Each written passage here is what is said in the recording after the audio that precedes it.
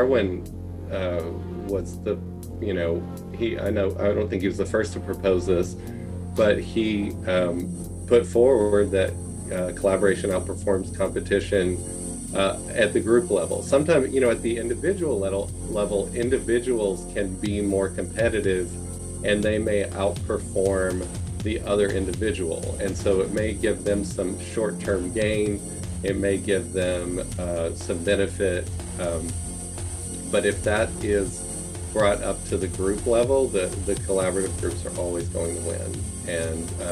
And look at the data in the Wall Street data, the analysis of companies with women in leadership outperform all others,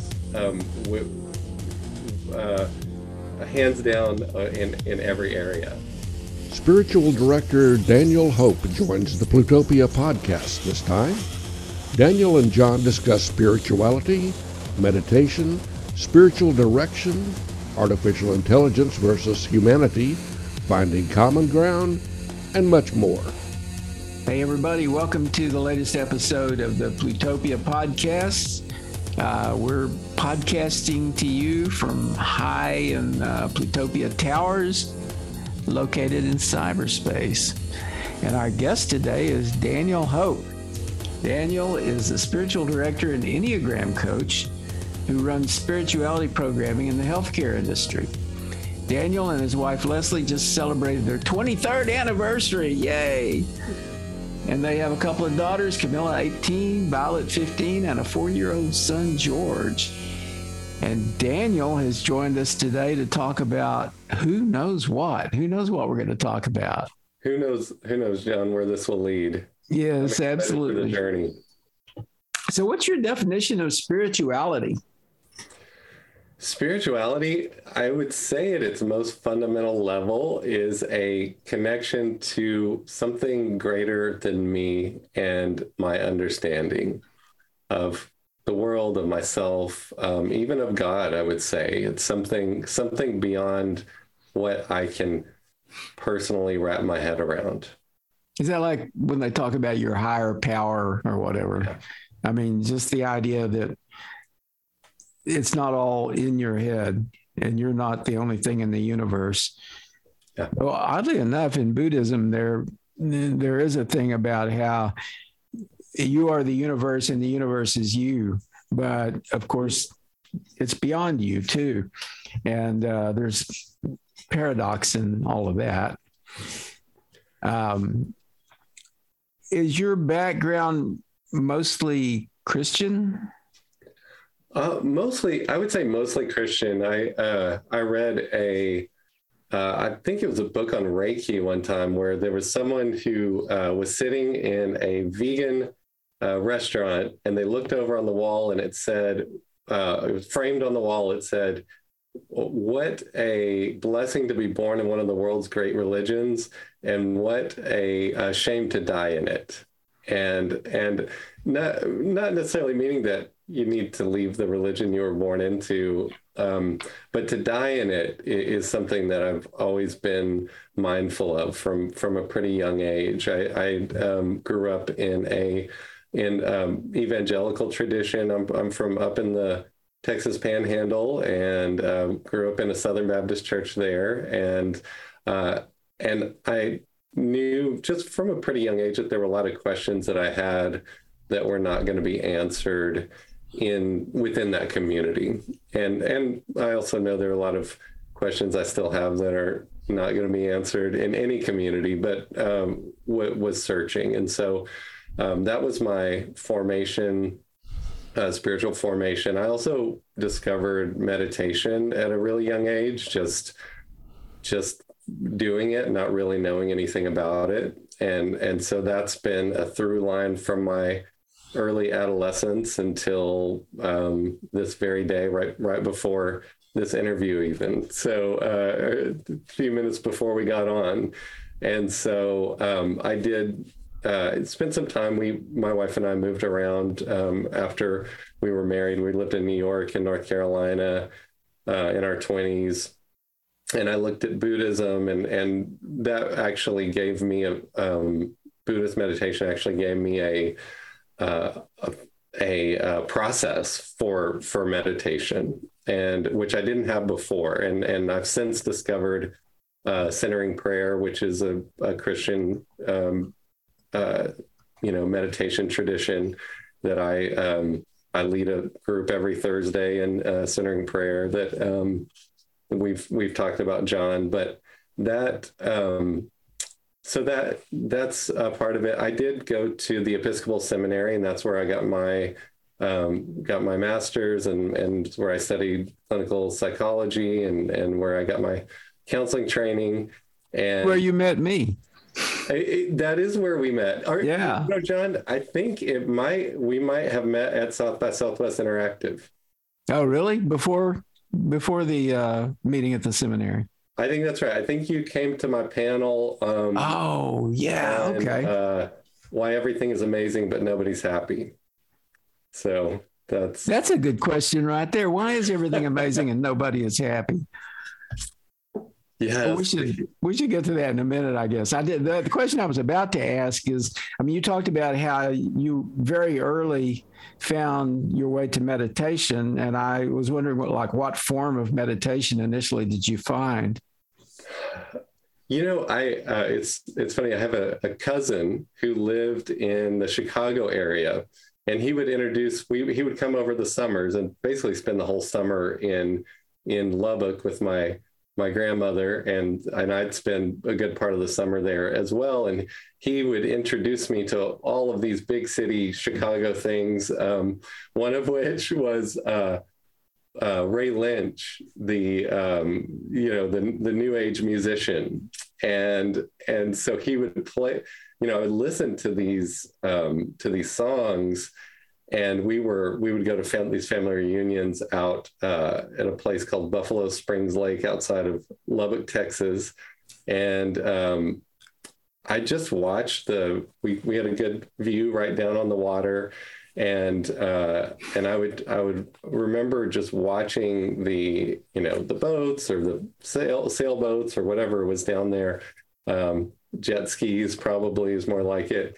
And listening to that music and realizing that there was something about that kind of the intentionality of the music and just kind of gazing without trying to do anything. And that gave me a peace and a kind of a solitude, a centeredness that I wasn't used to experiencing. And so I started incorporating that into my daily life. And I would do the kind of the evangelical tradition of the quiet time. I don't know if you've heard of that, where it's, every day you find some time, you read your Bible, you do a reflection. And I would do that, and I would incorporate this kind of intentional silence, but not necessarily like a prayer like I had been taught to pray, which was more speaking, more of a dialogue or a request or a gratitude or something. It was more of a receptiveness than it was a communication. Yeah, interesting thing about meditation is that it can mean so many things, and there can be so many ways to do it. And sometimes people think that they're meditating to relax or to sort of just kind of let go of their day or whatever, or just to kind of settle down a bit. But really, meditation is a very powerful spiritual tool or spiritual practice, really. And as a Buddhist, I meditate regularly, and I was just discussing earlier today with somebody about how there can be these very different forms where sometimes there are guided meditations where someone is talking you through it, and they talk and they talk and they talk. And to me, that's not the kind of meditation I would do. I would do a meditation where I'm completely, silent. And and sort of allowing myself to be present just where I am. And I don't know, I was just kind of wondering, have you gone through variations of meditation over time? Yeah, absolutely, John. And, you know, I know that you and I have talked about this experience and just our different experiences with meditation.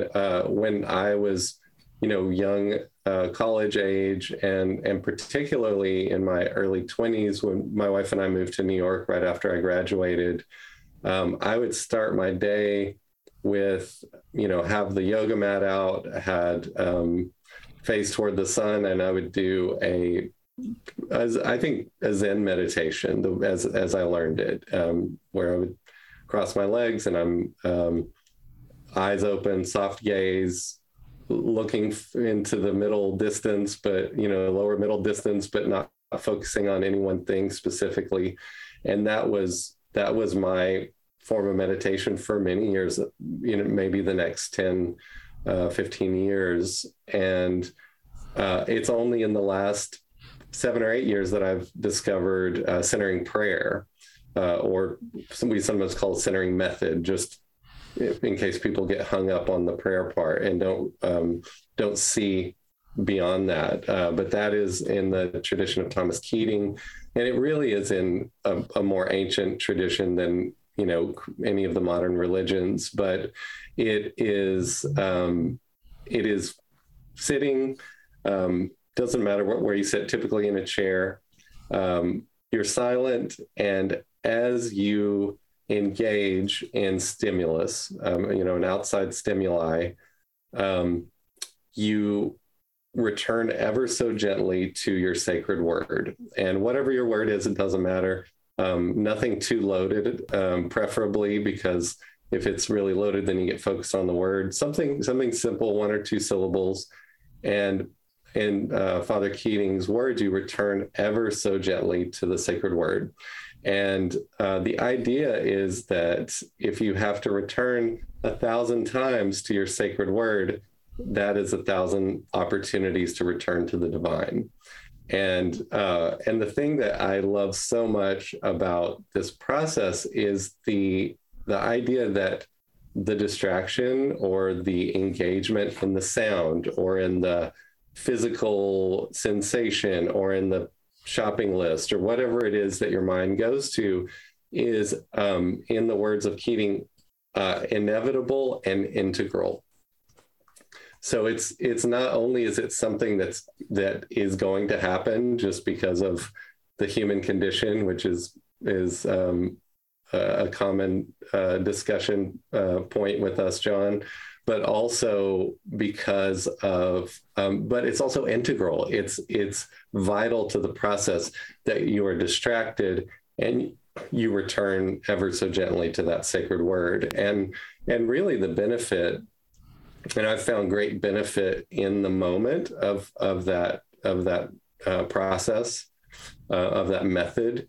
But the benefit is often off of the cushion, off of the meditation chair. It's when I will get fixated on, something I read on Twitter, and I start going down this rabbit hole, and I shut the app down and my mind's still going and it's following it. I have the opportunity to return ever so gently to my sacred word. And so that's something that can guide me throughout my day. So a couple of, and there are other very specific meditations that I do in spiritual direction as well. When I'm working with a directee or a spiritual companion, where I will very intentionally lead through a guided meditation. And I agree with what you're saying, that sometimes, if that was the only meditation that I had, is something where somebody's talking me through it, I don't think I would get the full richness of that experience that I do when I have the silence and when I have that solitude or even a shared silence with others. So So those are a couple of experiences with meditation, John. You can't really show somebody what meditation is, and words really are inadequate, in my opinion, to explain it. But with a guided meditation, you can point people in a direction.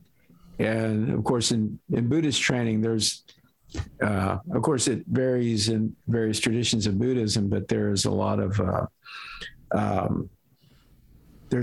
experiential stuff going on that's kind of beyond words or doesn't depend on words. And then the words themselves can be used in ways that are sort of paradoxical and that sort of shift you into a different gear, so to speak. So you mentioned spiritual direction, and this is related to the work that you're doing now. Can you say a little bit more about that, about kind of what your work is today? Yeah, absolutely. And this is incredible work that I get to do. It feels like in line with a lot of the work that I've done my whole life or tried to do. But it wasn't until, maybe 7 or 8 years ago that I discovered spiritual direction. And before that, I had gone, I'd done different types of work, but I had a therapy practice when I had an opportunity to work in a spirituality center. And that's where I discovered spiritual direction or spiritual companionship. Sometimes we joke that spiritual direction is not really a great title, because we're not directing anyone. If you're directing someone in spiritual direction, you're likely not benefiting the person. It's more of an accompaniment along a spiritual journey. So, and what I realized is I was working at the Spirituality Center, and I was maintaining my private practice as a therapist. And the more spiritual direction that I did, the more I realized that it had all of the things that I liked about therapy and none of the stuff that I didn't like. And so there was no diagnosis. I didn't do diagnosis. I worked in a narrative form of therapy. And the one thing that I missed was working with couples, because that was the focus of my practice, was marriage and relationship, families.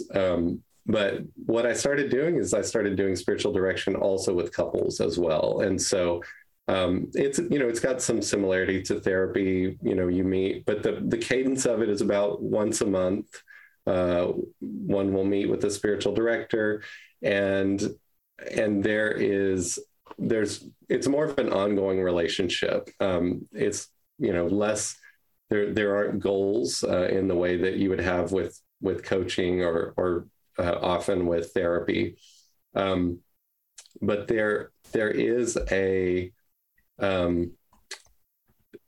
calling on the part of the spiritual director to really look at what is in between what is being said, what is trying to emerge, maybe what is even in the blind spot of the directee that is the person in spiritual direction. What is in their blind spot? What's wanting to be born, or what is already being born?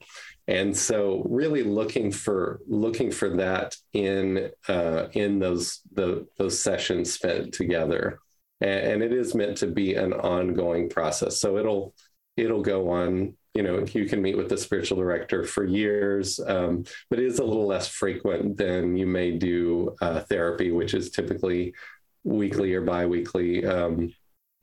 Typically meet with a directee once a month, which gives a little more space, because there's a lot that can happen between those sessions, and you don't the thing about one of the things that I find most beneficial about meditation is the process of subtraction that happens. It's the releasing and letting things go, because I have so many things that I want to add and so many things I want to take in.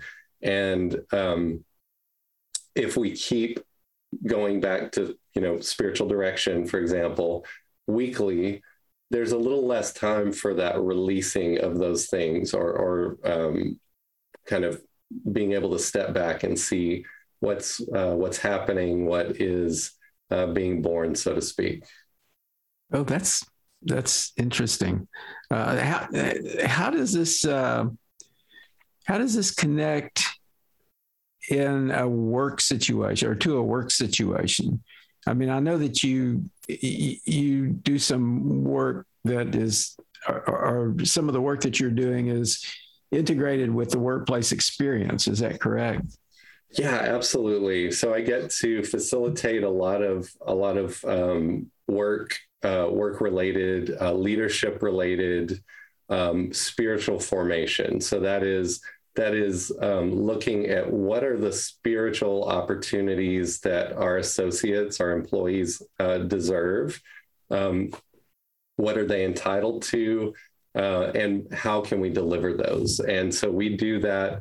We try to do that from the very utmost level, the highest level of leadership, all the way down to people who've just started in every type of position. And so really looking at how to expand access of spiritual formation or, spiritual encounters like spiritual direction, like retreats, like Enneagram work that I do a lot of. That sort of work. Yeah, I definitely want to talk about Enneagram in a minute. But this work that you're doing now is mostly in the context of healthcare, correct? It is. It is in the healthcare system, and that's specifically what I'm doing right now, and it has implications for every industry. Healthcare is very near and dear to me. Supporting healthcare providers is very, I have a heart for healthcare providers. My wife was born with a congenital heart defect, and just seeing the way that she's been, served by healthcare providers is very important to me. As well as other members of my family. So it's a great honor to serve healthcare. There's also important implications for this work in every industry. And big picture, one of the things that I like to look at is where, as we're looking at technology and evolving technology, looking at the ways that the spiritual can offer us answers that the scientific or the logical cannot. And I think that the spiritual aspect of who we are is one of the most important things that sets humans apart from other people. Not other people. I would say animals. I think that there's a spiritual component to a lot of what animals do, but also looking at technology and what's emerging specifically in the form of AI. Well, that's interesting. How does AI play into this? So, from a big picture view, I look at artificial intelligence, and I look at the type of intelligence that we've developed over, thousands, millions of years, and into our current human intelligence, and I see similarities to that in technology and in artificial intelligence, and I feel a great responsibility to that what I see as an emerging consciousness. And whereas many technologists will kind of have this dystopian view of that emerging technology or emerging consciousness, the assumption that it will wipe us out. It's a zero-sum game. Why would any other consciousness, alien or technological, look at humans and do anything other than, turn us into slaves or wipe us out, see us as a threat.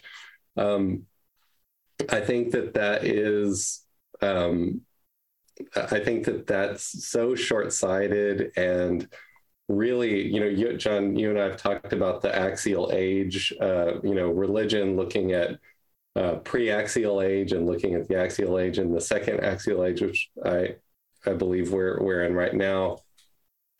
It's pre all of that. I mean, if we're looking,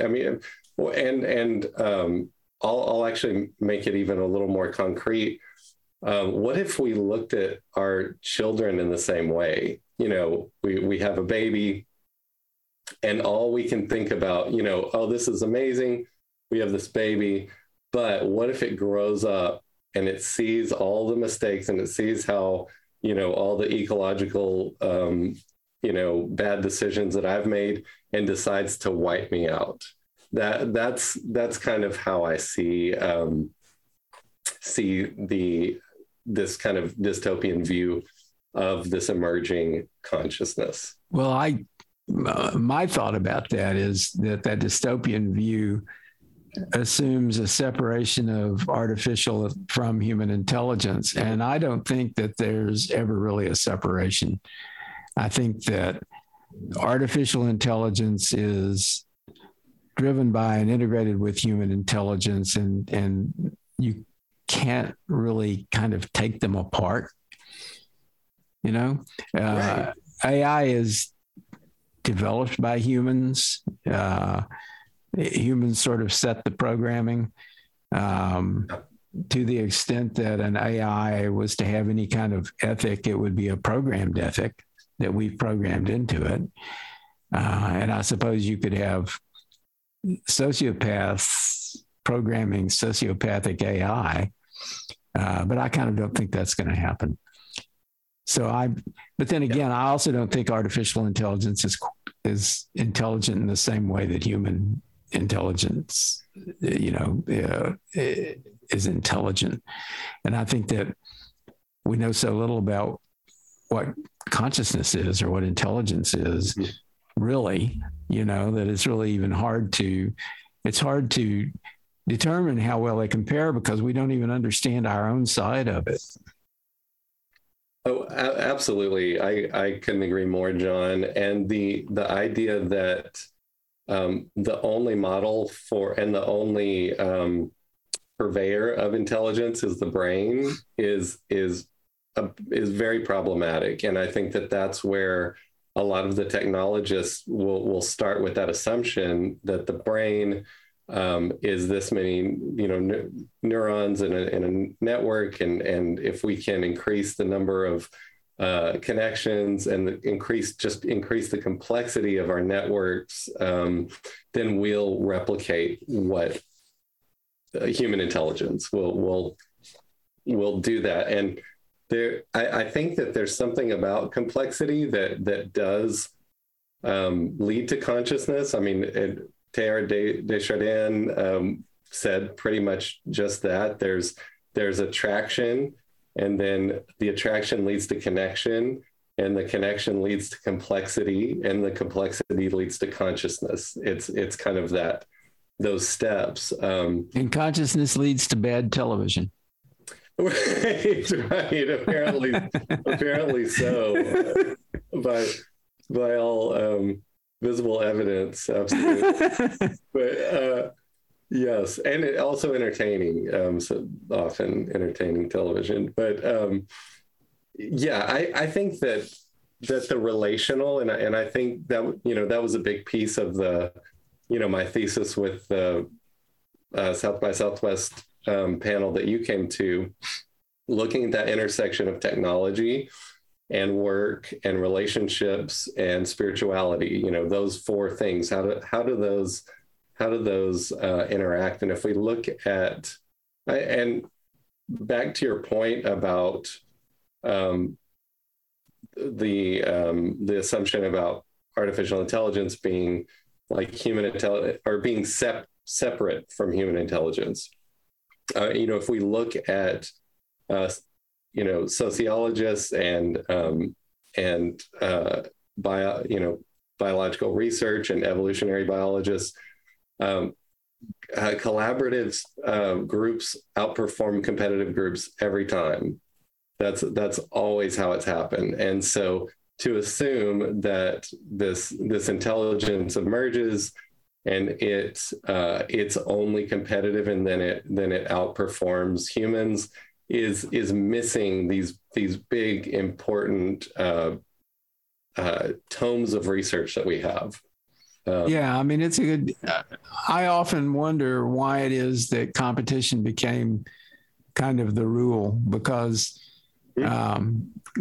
competition is such a source of what ails us that, and when I had a company, I turned it into a cooperative because I felt that a cooperative business made a lot more sense than competition. And we also cooperated with other cooperatives, the competitive thing is, I mean, it's kind of inherent. And I know that people do sort of tend to compete, but it's sort of like the difference in sort of like capitalism and outright greed. Capitalism works well until people start getting really greedy and start trying to take what's not theirs and that sort of thing. And of course, in spirituality, one of the things that we think about is an ethics and the ethical dimension. I think the ethical dimension is kind of missing now because I don't think people are teaching it very much. Oh, absolutely. And one of my kind of fundamental theses is that business has become the de facto source of ethics, of ethical leadership, and is not willing to take up that mantle of ethical leadership or acknowledge the responsibility that they have. And you see it with the big tech companies. You see it with irresponsible communication from a lot of the tech billionaires that you see. Just turn on, open Twitter even this very day, and you'll see that that kind of selfish, irresponsible refusal to acknowledge the ethical responsibility, and that's where the spiritual can come in. That's where the relational will come in. And I mean, look at the science. I mean, the Darwin was I don't think he was the first to propose this, but he put forward that collaboration outperforms competition at the group level. Sometimes, at the individual level, individuals can be more competitive and they may outperform the other individual. And so it may give them some short-term gain. It may give them some benefit. But if that is brought up to the group level, the collaborative groups are always going to win. And look at the data in the Wall Street data, the analysis of companies with women in leadership outperform all others, hands down in every area. And that's because I believe that women just are better collaborators overall and don't have that same baggage of whatever the mythology is that the individual entrepreneur is carrying, or the individual industrialist is carrying, and so are able to collaborate better, and we see it in the bottom line. Absolutely. So I have wondered, I can't think of effective strategies for addressing the sort of political problems we have now that are related to these ethical issues. and the political division that we have now. Do you address that at all in the work that you do? Yes, absolutely. And I had listened earlier to your interview with Bijoy Goswami, that was a fabulous interview. And he was talking in there about the dualism, the bias toward dualism.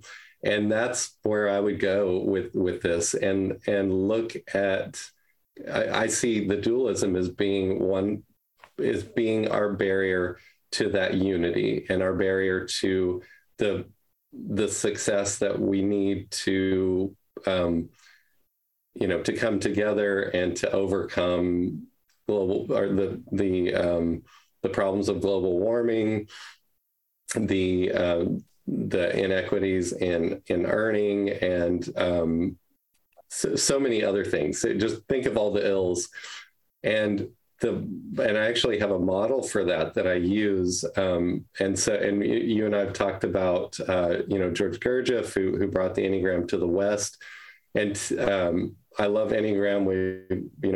I mentioned earlier. I'll talk about it all day, but yeah, look at that. There we go. There you are. Got a visual aid here. But this symbol and the application of this being used for humans, personality. I personally am a 1 on the Enneagram. That application is a newer, more modern application of Enneagram, and the more ancient application of it that goes back thousands of years is the application of that symbol and those concepts to process. So the work that I've done and that I'm continuing to do is mapping a hero's journey onto the Enneagram. So we're able to bring in our own personal style. I'm a 1, and I have connections to other numbers through my wings, through the arrows, through through kind of my ranking of types, because you could be a 1, but then you could be a close tie with a 9 or with a 5 or whatever your second is. So you have connections to all of these numbers, but looking at the Enneagram as a process for moving through, and without getting into all of the details, because I think the most simple fundamental concept of it is the embracing of not just the light of my type or of the truth that I'm looking at, but also the darkness. So the illuminated side of that and the eclipse side. And if I'm fully in that illuminated side, I'm lost in the light. I'm snowblind. If I'm fully in the darkness, then I'm obviously lost. I can't see where I'm going. So we have the ability to get lost on either side. There we go. And what I'm proposing is not in this article specifically, but I call it the half-lit path. And that is the path forward, and the path that I've discovered that is moving, that is acknowledging the light, acknowledging the darkness, and moving forward in between.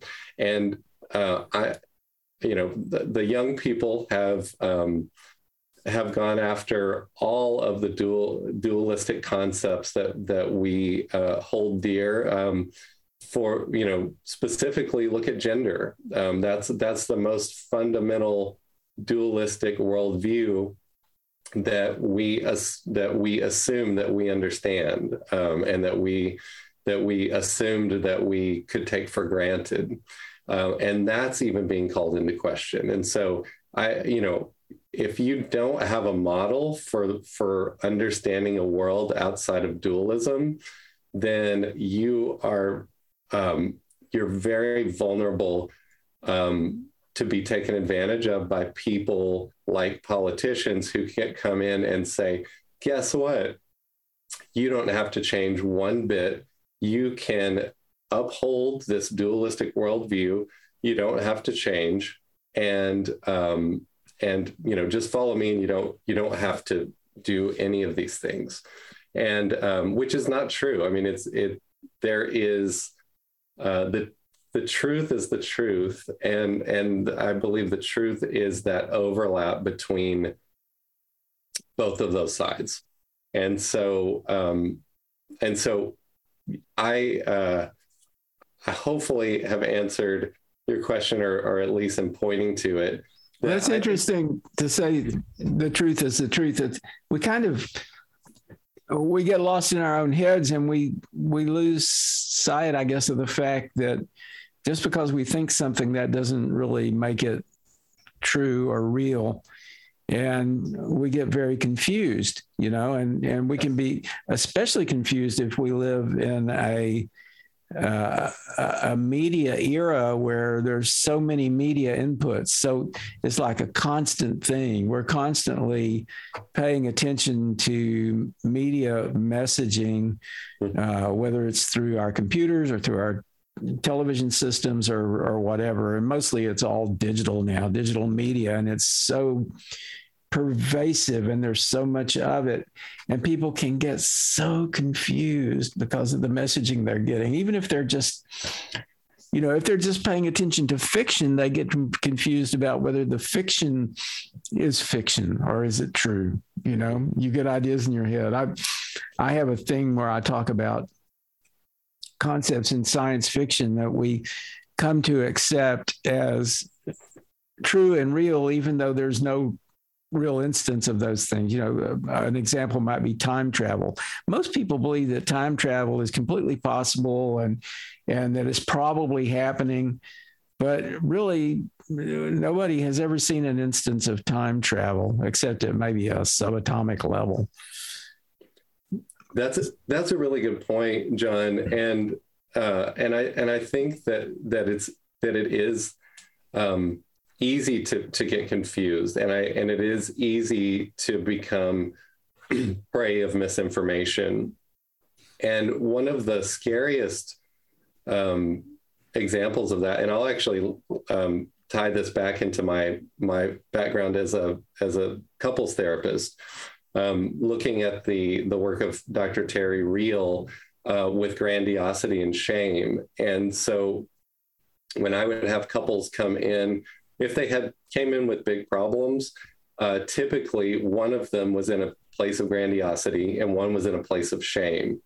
And his definition of that, which I love and I use all the time, is the person in shame is the guy who gets on an elevator and he's scared of enclosed places, and he turns green.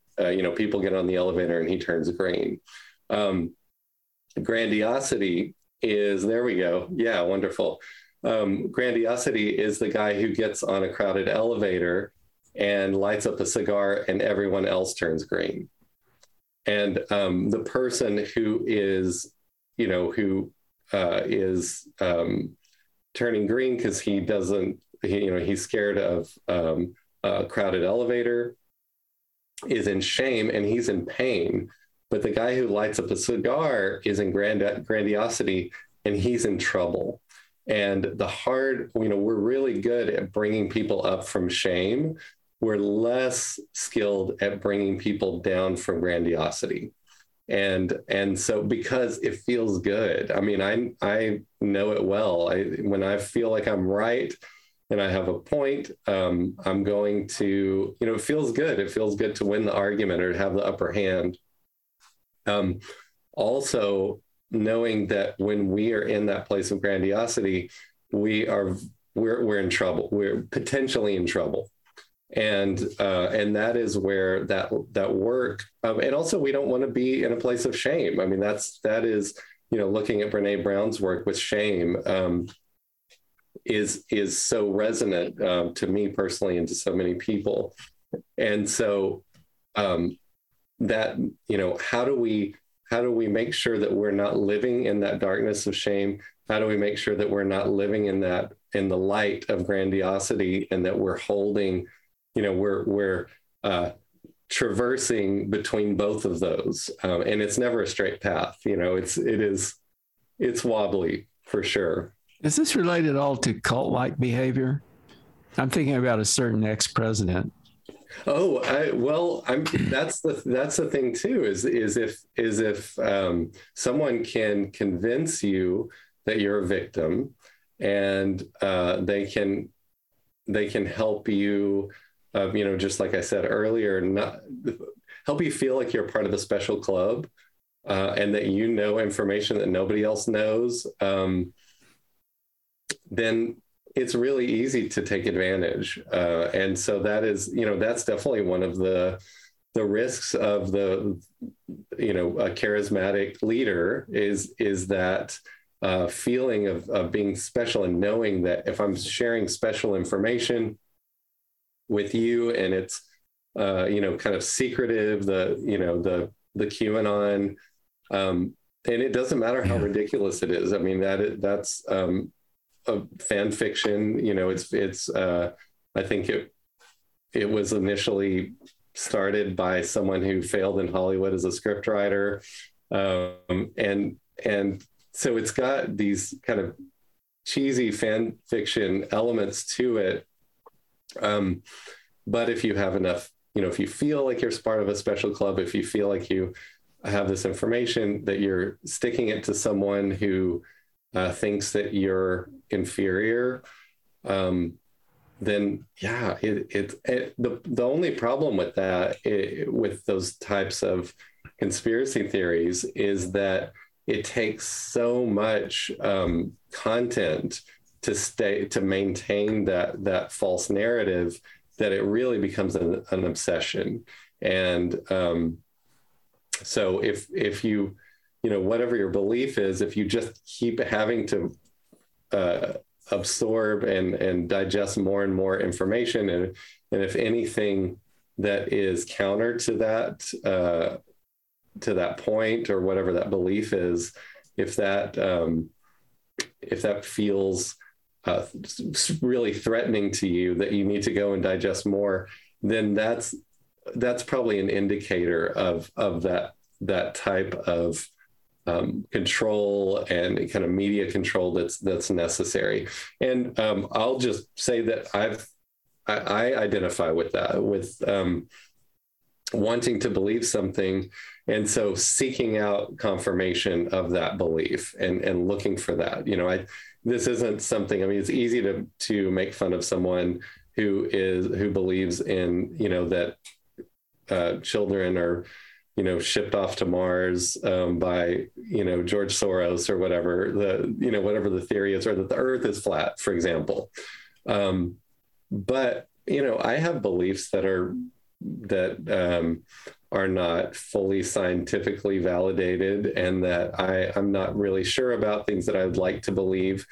And so it's important for me to check that, and to know that I don't hold the ultimate truth. And you and I, John, had lunch with someone who had some fundamental disagreement. We had some fundamental disagreements with, but the relationship is more important than those disagreements. And that's, sometimes it's, there are people we just can't continue to be friends with, or we can't, we're never going to, we're not good for each other, whatever the case is. But really, those fundamental truths are so important: the connection, the need for connection, the need for finding that common ground, the need for approaching with humility things that we don't understand.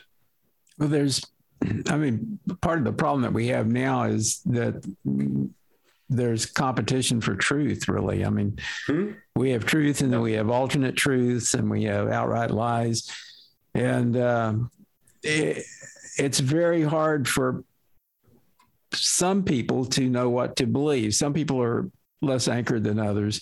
And then, you mentioned QAnon. QAnon works kind of like an ARG, an alternate reality game. Sure. And people have a lot of fun playing alternate reality games, but it's a problem when the game framework is lost, that when you lose the assumption that you're playing a game and actually think that you're in a reality, and this reality, it doesn't exist. It's not real. I mean, there's not this idea that there's a network of pedophiles. There may be a network of pedophiles somewhere, but I don't think it's what they're thinking about. Sure. Yes. Yes. And I don't know. I once did some reading, some stuff that had been written by a guy who had some experience deprogramming people from cults. Mm-hmm. And it's hard. It's a difficult process to get people to come back into the real world once they've stepped so far away from it. Yeah, absolutely. And John, something I'm thinking of is I've done spiritual direction and worked with people who I have fundamental differences with around, the vaccine, around a lot of the narratives around that. And one of the incredible things about that type of relationship, that type of coming together on a spiritual level, is that, am I triggered by hearing things like that I disagree with, that I think are, on many levels harmful or taking advantage of people who are, approaching some, looking for information in good faith. Yeah. Yeah, absolutely. And that's not the most important thing in the room. There's something else. There's something underneath. And it requires a lot of trust on my part to listen and subtract myself and subtract my own assumptions and my own, hot takes and my own whatever, my own data out of it, and to hear what's going on. And I'll mention one of the tools for this, and this is another meditation that I don't know that we've talked about it, but it's a deep heart meditation, and it comes out of the effortless mindfulness tradition, and which is I don't know. I don't remember the Buddhist word for it, but it's a lesser known tradition where it's a way of disengaging with our assumptions about where our intelligence is located, or where our spirit is located, or where I am located, and we will move. We'll engage with all of those parts. We'll engage with the body. We'll engage with the mind. We'll engage with the relational space between, that you and I are sharing right now, and then drop down into the deep heart. And I call it a deep heart meditation, where we will we'll sit there and we'll acknowledge the spaciousness and the different qualities of that space that are unlike when I'm up here and I'm thinking about the grocery list, or my goals, or my regrets, or whatever, or my body when I'm thinking about it's a little stuffy in this room, or whatever the physical sensations are, or even the relational, thinking about the things that you and I would like to talk about, or our relationship, those sorts of things. So there's a different quality to being in that deep heart space.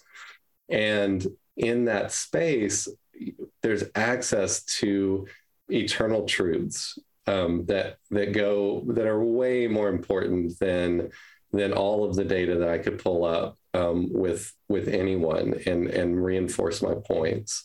And so being able to connect, and I believe, and I've done this with people who are into spirituality and good at meditation, like you would be, John. And I've done it with people who have zero experience with it. And it is it's a consistent and very honestly a very quick way of getting to a place that is beyond those hard and fast truths and the duality that we like to live in. Yeah, the essence of a human is not necessarily their personality. I mean, that's just sort of interface, right? And right. If you can get past that, we're all pretty much, we're very similar. We're in fact, yes. From a Buddhist perspective, we're all the same. Right. I'm the same as Donald Trump, and he's the same as me. Yes. Oh my gosh, that was troubling to say that. Do I need to say it too, John? So we're in solidarity. Yeah, we're all Donald Trump. we are, and there is something, and I'll just speak about him specifically. There's something even in the way he speaks that leaves a lot of room. It's a little circular. He'll start to make a point, and he'll say, well, I heard it, and I don't know what to think. Maybe that's something. He'll say things like that, and there's something about that leaves room for that universal connection. We can either connect to that, where I'm like, I overlay my assumptions onto that, and maybe they're right, but I think that's less relevant. There's something, and I think personally about him, there's maybe an emptiness about him that allows for us to overlay a lot of things onto him, and on both sides of not both sides, on the entire spectrum of the political scale. I've been thinking that he's in real pain. I can definitely see that, and there is, and none of this is a